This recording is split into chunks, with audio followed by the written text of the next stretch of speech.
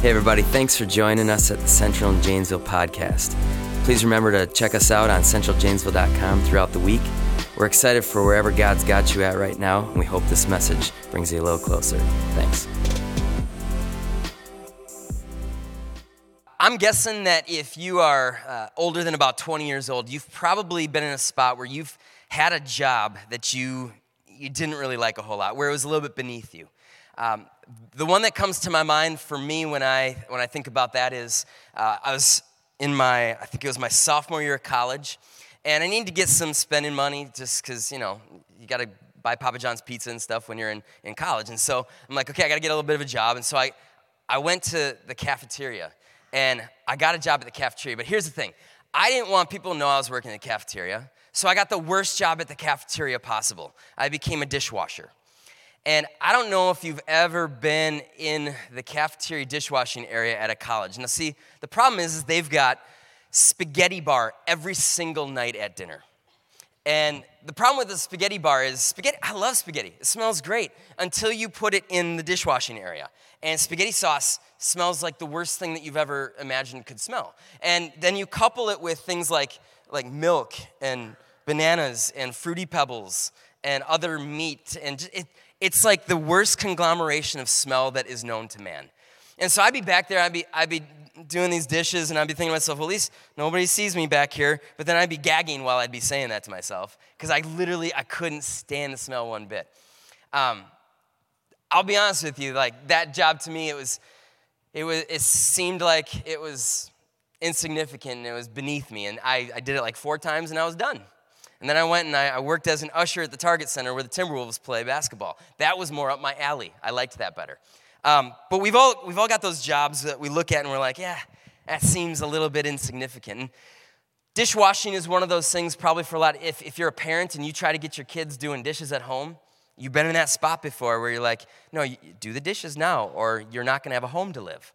It's hard to get kids to want to do this. And actually, there's a pastor from Germany during World War II. You might know his name, Dietrich Bonhoeffer. He actually, before the war, he had some seminaries where these kids would come and they would do their schooling. They'd become pastors as they did all the seminary school. And he wanted to get these young people to understand what it looked like to serve. And so one time while he was trying to make a point. This is what his biography says. Early on, at one of the seminaries, Bonhoeffer asked for help in the kitchen. There were no immediate volunteers, so Bonhoeffer locked the door and began to wash the dishes.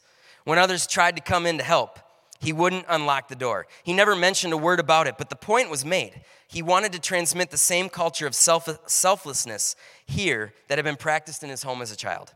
Selfishness, laziness, self-pity, poor sportsmanship, and the like were not tolerated. He made that legacy of his upbringing a part of these seminaries. I love the attitude there that Bonhoeffer took to that. And I imagine that made an impression on each of those young people. That there is not a job too insignificant. That this guy who's leading this seminary, Dietrich Bonhoeffer, was just an amazing pastor, and he's willing to do this thing. And they're starting to see it probably that nothing is too insignificant. And the crazy thing is if you took most of the big companies in the world, a lot of the big companies probably could get by for a day or more without a CEO even entering the building. In fact, there's probably a lot of companies where that happens. But if you took away the custodial staff for a day, you know that people would stop coming into those businesses. The things that we sometimes see as more significant and the things that are insignificant, it's actually kind of flipped on its head. And so today what we're doing is we're continuing this seemingly insignificant series, talking through the characters of the Christmas story. And the group of people that we're going to talk about today, they had a job that was seemingly insignificant, that the people around them in their day would have looked at and said, that's not only is that job nothing, but they're nothing. But I think what's outstanding about this story is that we start to see that no matter how insignificant this group of people was, the role that God had given them was not insignificant. And I think you're going to see that as we talk through this, the same thing for us. No matter how much we might feel insignificant at times, the role that God has given us each to play is absolutely significant. So we're going to look at this in Luke chapter 2, Starting in verse 8, we're going to read through verse 20. So it's a little bit of a longer passage, so you can follow it on the screen. It says, "And there were shepherds living out in the fields nearby, keeping watch over their flocks at night. An angel of the Lord appeared to them, and the glory of the Lord shone around them, and they were terrified. But the angel said to them, 'Do not be afraid. I bring you good news that will cause great joy for all the people. Today in the town of David, a Savior has been born to you. He is the Messiah, the Lord. This will be a sign to you. You'll find a baby wrapped in cloths and lying in a manger.' Suddenly a great company of the heavenly host appeared with the angel, praising God and saying, 'Glory to God in the highest heaven, and on earth peace to those on whom his favor rests.'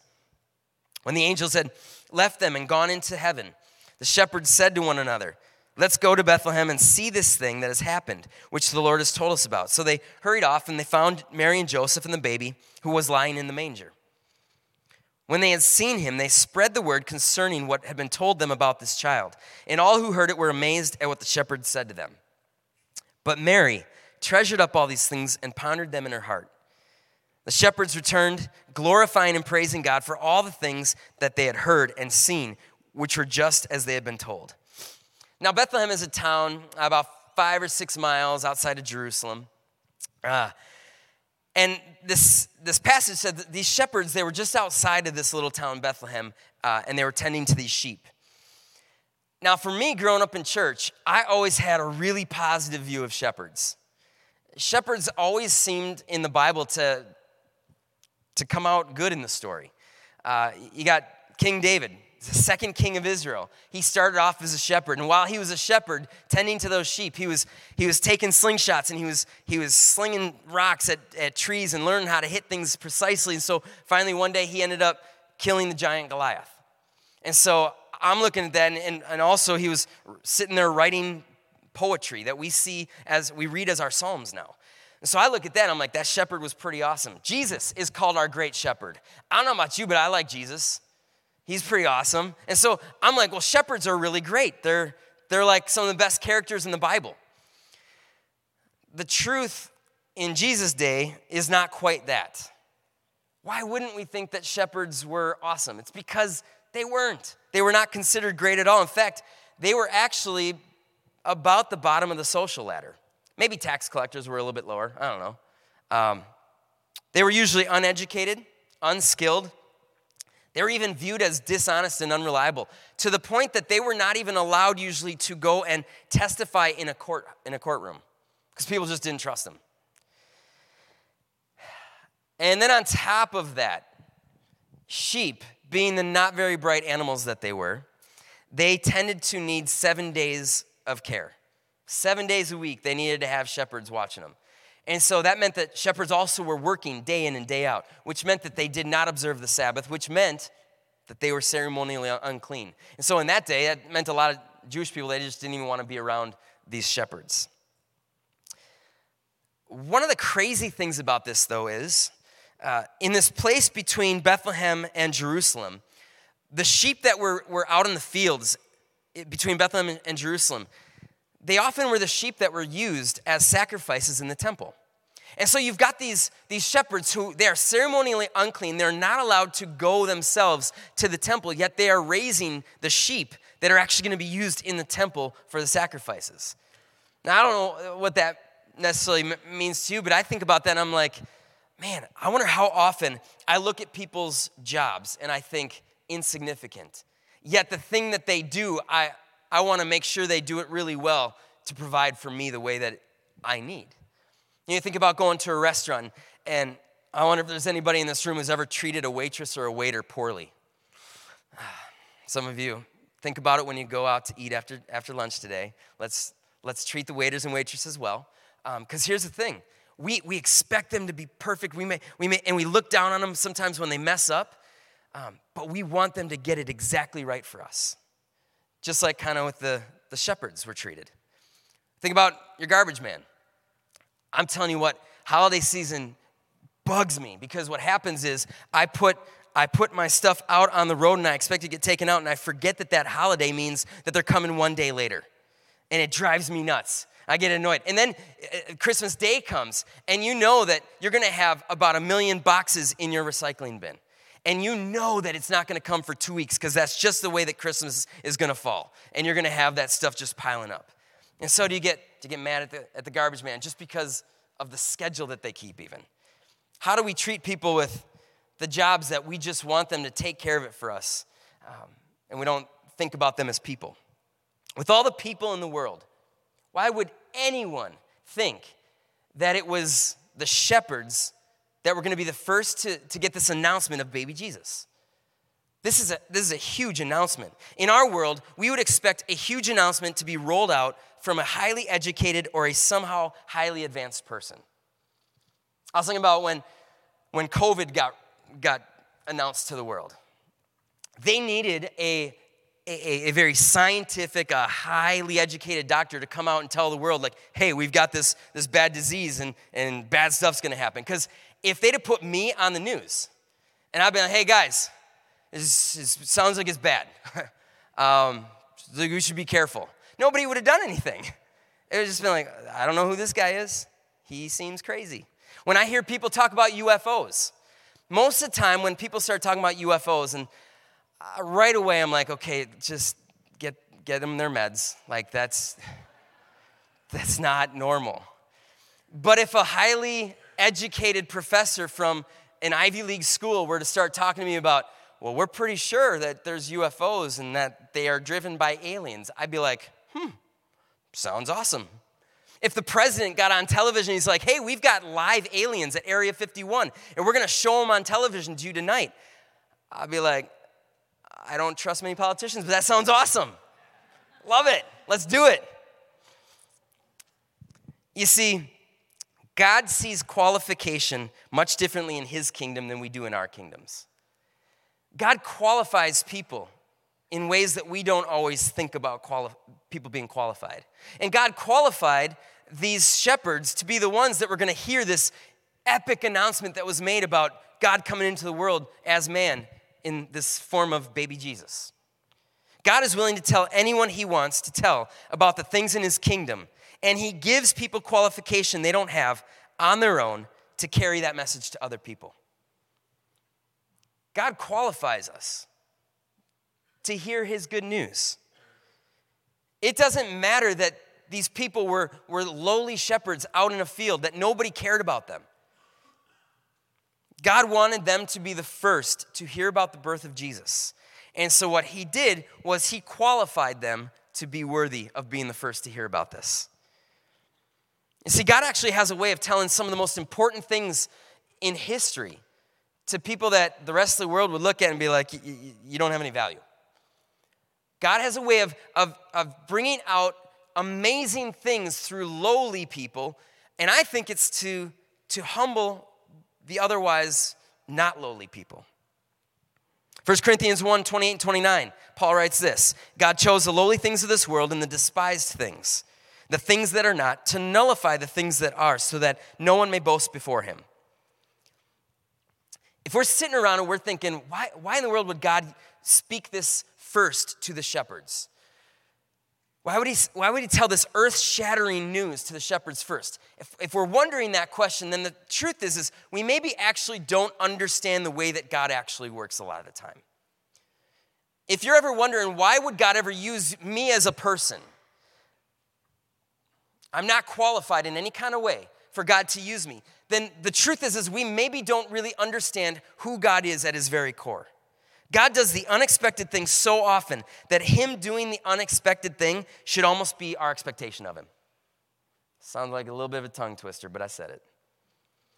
We should expect God to do the unexpected things, which means that we should expect every single day that God is trying to use me in any way that he wants to use me. If you've ever been humbled by a child, you know what this means for God to use the lowly to shame the wise. I talked about this maybe a couple months ago. My daughters were fighting one day. They were getting upset at each other. And one of my girls was like, why are you guys so mean to me? And I chimed in. I'm like, yeah, girls, you're really mean. Stop it. And then my oldest daughter was like, Dad, you're the one that's really mean. You stop. And I was like, you're actually really right. I've been mean today. And it's not a fun feeling to have your child do that to you. But as a parent, there have been tons of times where my children have absolutely shamed me for the way that I've been acting. Now, I want you to imagine that you are a religious leader around this time where Jesus is born. You're a religious leader and you absolutely think highly of yourself. You believe that you follow all the rules the way that God expects you to follow the rules. All the Old Testament rules, you have kept them to a T. And because of that, you're like, I'm pretty great. I'm awesome. That's the way that you would have thought of yourself as a religious leader. And now I want you to imagine that a shepherd who is at the low end of the social ladder, an uneducated fool who is only good enough to literally take care of the dumbest animals that have ever lived on the face of the earth. And that kind of person is coming to you and saying, God has spoken to us and shown us that he has come into the world as a baby. Think about how you would react to that as a religious leader who thinks very lowly of these lowly shepherds. I'm telling you, I don't think you'd take it very well. And some of you, you're like, oh, I'm sure that I would have listened. No, you wouldn't. And I don't think many other people wanted to listen to the shepherds either, at least those high religious leaders. Here's something beautiful that we see in this story, I think, and it's a truth that I think each of us can take with us today. God values you enough to let you in on the most important truths and secrets regarding his kingdom. He lets us in on the most important truths and secrets that we could ever need to know about. I want you to think about your own government for a minute. Do you think your government lets you in on all the secrets? I don't think so. I'm telling you, I'm not a conspiracy theorist, but I would love to know the real story behind JFK. Just saying. If it's what we think, great. Otherwise, I think there was one of the movies, I think it was National Treasure 2. They talked about this little book that the president has that tells all the secrets of our nation's history. If that book exists, I want to see it. And I think every single one of you want to see it too. That's why I love those movies, National Treasure movies. They're great. Our world doesn't trust us with all the secrets unless you're like that special, important, highly educated person. But God has already given us this book of his. The little book with all the secrets, it's not so little. It takes a long time to read.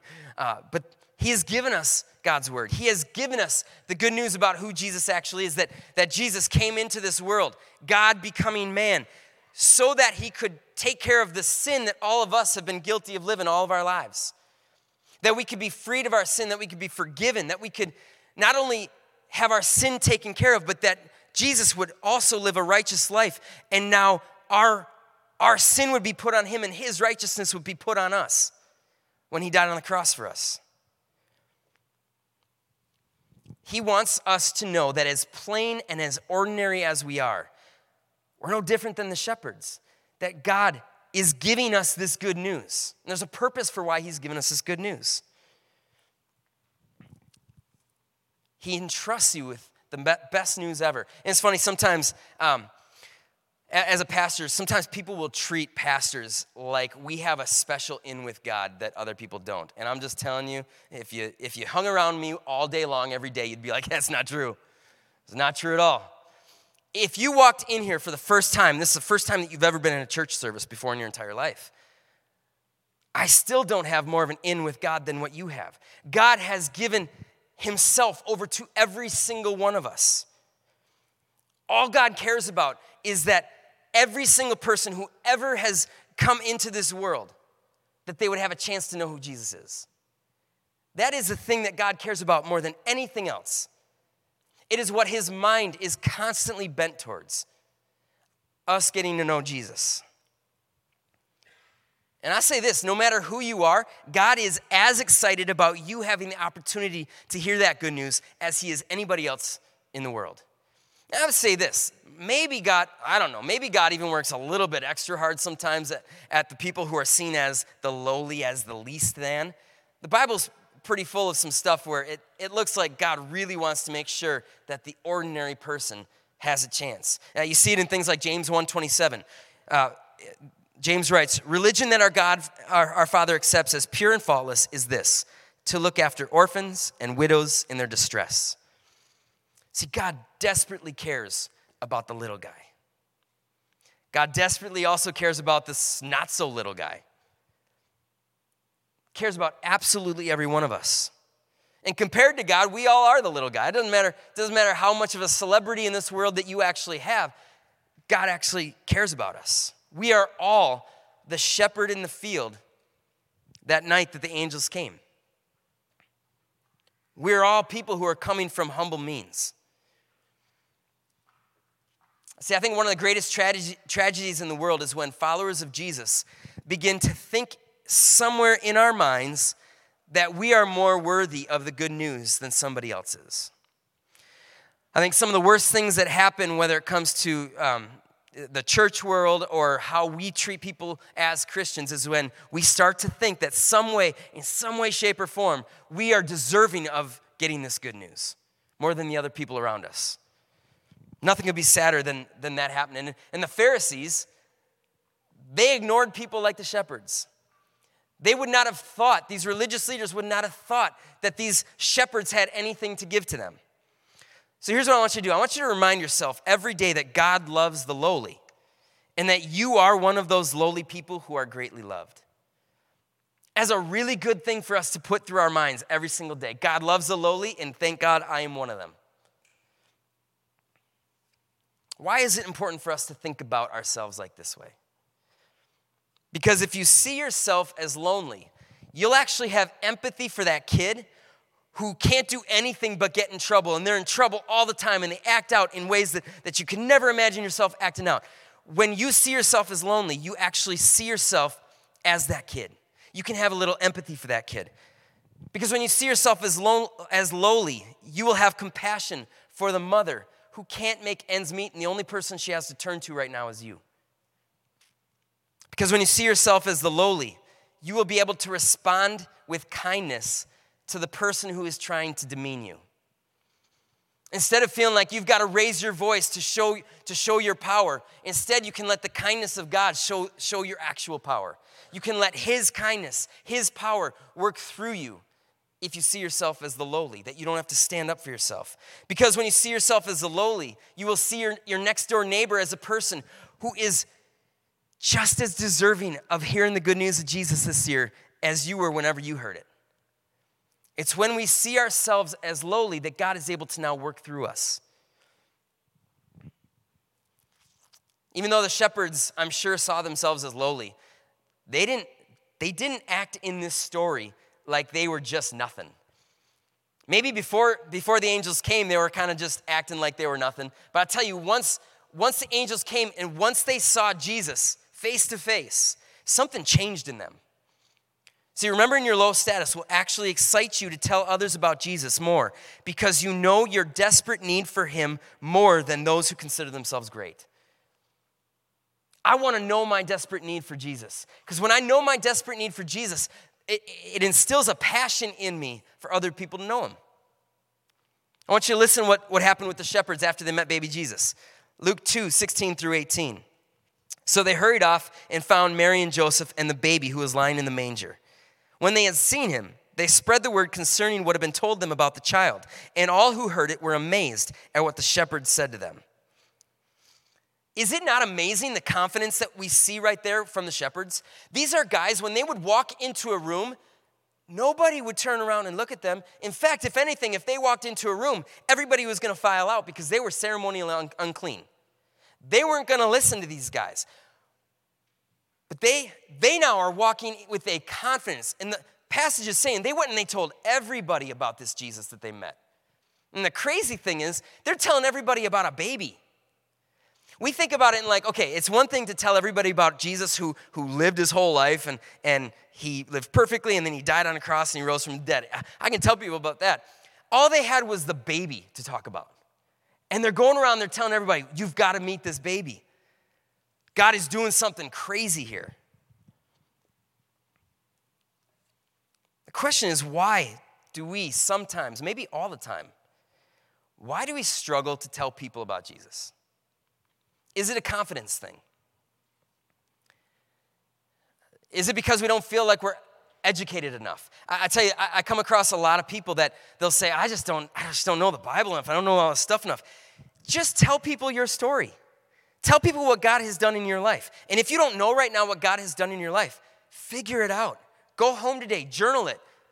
Say, okay, God, what have you actually done in me that I can share with somebody else, that can show them the good news? Maybe I don't know the Bible enough, but what have you done in me? Because that's what these shepherds were doing. They were telling everybody in that community, here's what God has just done. Maybe we don't have enough confidence because we're afraid of telling people something about Jesus, and then how are they going to think about me when that happens?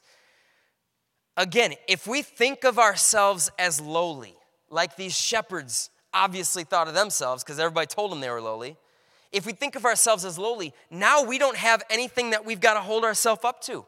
It's okay if we tell people about Jesus and they maybe don't respond super well to it. Think of ourselves as lonely actually gives us confidence to share Jesus. Or do you struggle to tell people about Jesus because you do not have the passion that you see in these shepherds after they met baby Jesus? I can't tell you how much I love saying the name baby Jesus. I don't know what it is about that term. I like smile when I say it. So I'm trying to say it as much as often today as I can. But they meet Jesus, and something has just changed in these guys. They met him in a manger, and they walk out, and the Bible says that they now are going around telling everybody. And then when they get back to their fields, they are glorifying and praising God. They weren't doing that, it didn't look like, before these angels had come. Something had absolutely changed, and it was about passion. They had a passion for what God had just done in their lives, bringing Jesus into their lives. Jesus is for everyone. He is for you, the lowly. He is for the celebrity who is also the lowly, whether they think it or not. He is for your neighbor who is also the lowly. He is for every single one of us. And we have passion for things that we know that we need. I love how Tim Keller, I was listening to one of his sermons, and he put it like this. We have a passion for things that we know that we need. We have a passion for gifts that we're given that we know that we need. If there's somebody who, say you got this young man, he's trying to play football, and he's a skinny, scrawny little dude, and he's trying to gain weight so he can be better on the football field. And for Christmas, you wrap up a book, and it's a book on dieting. And he opens up that book. How's he going to react? He ain't going to be happy. He's just going to set it on the side, and he's going to be like, okay, what's the next present? He ain't going to care. But if you give that same book to somebody who's wanting to lose weight, they're going to take it and they're going to read it. They're going to get passionate about it. They might start to live out what's in that book. If you give Rogaine to somebody who has a full head of hair for Christmas, it ain't going to mean anything to them. But if you give Rogaine to a person who needs it because they're kind of bald, they're going to take it and they might run right to the bathroom and start using that thing. You get passionate for the things that you know that you need. The question is, are we passionate about our need for Jesus? And are we passionate about other people's need for Jesus? If we're living without passion for others knowing the name of Jesus, we really got to ask ourselves, am I living in this constant awareness of how much in need I am of Jesus? Do you believe that the whole world is in opposition to God? Do you believe that there are people out there living in hostility to God right now? And when you begin to believe that, what happens is there's a passion that can start to take over your heart. It becomes hard to walk away from a moment where we can share Jesus with somebody when that passion is there. Something happened this last week. We had our foster family Christmas party here last Sunday evening. And we had like 70, 80 people in foster families here for a meal, and they were playing games, and they were doing all kinds of stuff. It was fun. But I'm going to be honest with you. When we have those kinds of events, a lot of people there probably knew I was a pastor because I actually got up, I gave a welcome, and I talked to them a little bit. But when we have those events, I don't really love to use those times to invite people to church. Here's the reason.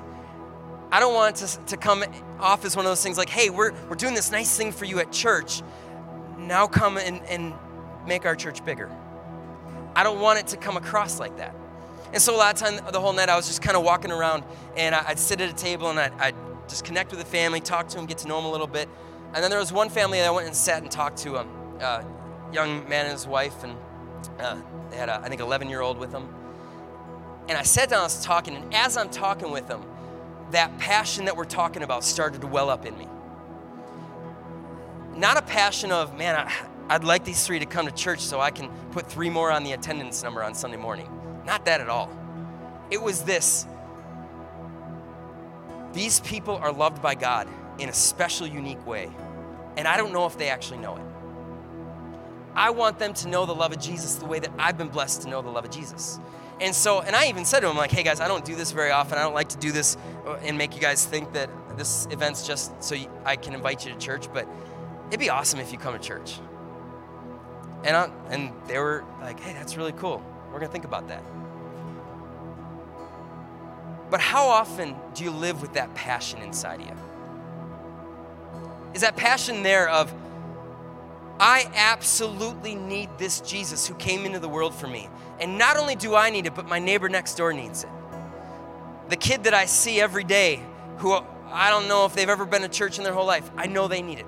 Is that passion living and burning inside of you? See, the shepherds show us the most significant role that we have in this life, and it's this. Our most significant role in this life is declaring the good news about Jesus to anyone who will listen. Isaiah 52:7 says, how beautiful on the mountains are the feet of those who bring good news, who proclaim peace, who bring good tidings, who proclaim salvation, who say to Zion, your God reigns. I wish we would all have that passion to declare the good news of Jesus. Here's the thing, I don't think that we can just get this passion on our own. If you're sitting there right now and you're like, I don't know if I've ever had that passion, we can ask God for it. We were just talking in our huddle this morning about one of the passages. Jesus says, come and knock on the door, and I'm going to give it to you. And I'm telling you what, if you don't think that God will give you the passion that he wants you to have to let other people know about Jesus, you don't know who Jesus is. He is going to give you that passion if you ask for it. And it may not feel like you have it all the time, but in the moment where you need that passion so that you have the courage and the confidence to share passionately with somebody who needs to know Jesus, he is going to give that to you. And so that's what I want us to do today. I want us to take a moment and ask God to give us that passion. Do you know every single day that you are lowly and yet you are loved greatly? Do you have a passion for the people around you that you want to also know that Jesus loves them? I want to say this before I'm done. My job, I think, as a pastor is not to always tell you, here's the moral and ethical rights and wrongs of what you're supposed to do. Look at this passage, here's how you're supposed to live. I think my job is to show you Jesus in a better light so that you have a better passion for Jesus. I think my job as a parent every day is to show my kids who Jesus is a little bit more so that they have a little bit more passion for Jesus. I want you to really consider, where is that passion in your life today? When the shepherds went to Jesus and they saw him, it says that they saw him when he was in this manger. He was a tiny little baby. And after they saw him, they walked away changed. They were excited. They were praising God. They were telling everybody about it. Maybe you never see yourself having that kind of passion for Jesus. But I think if we ask God to change our hearts just a little bit, he can change our hearts and give us that passion. And when that passion starts to take over our hearts, something else happens. I don't have to tell you all the moral and ethical things of the way you're supposed to live, because as that passion for Jesus is working and living in us, we start to live more the way that Jesus has called us to live. The first thing is, how do I fall more in love with Jesus? Thanks again for joining us on the Central and Janesville podcast. Remember to check us out at centraljanesville.com. Have a great week.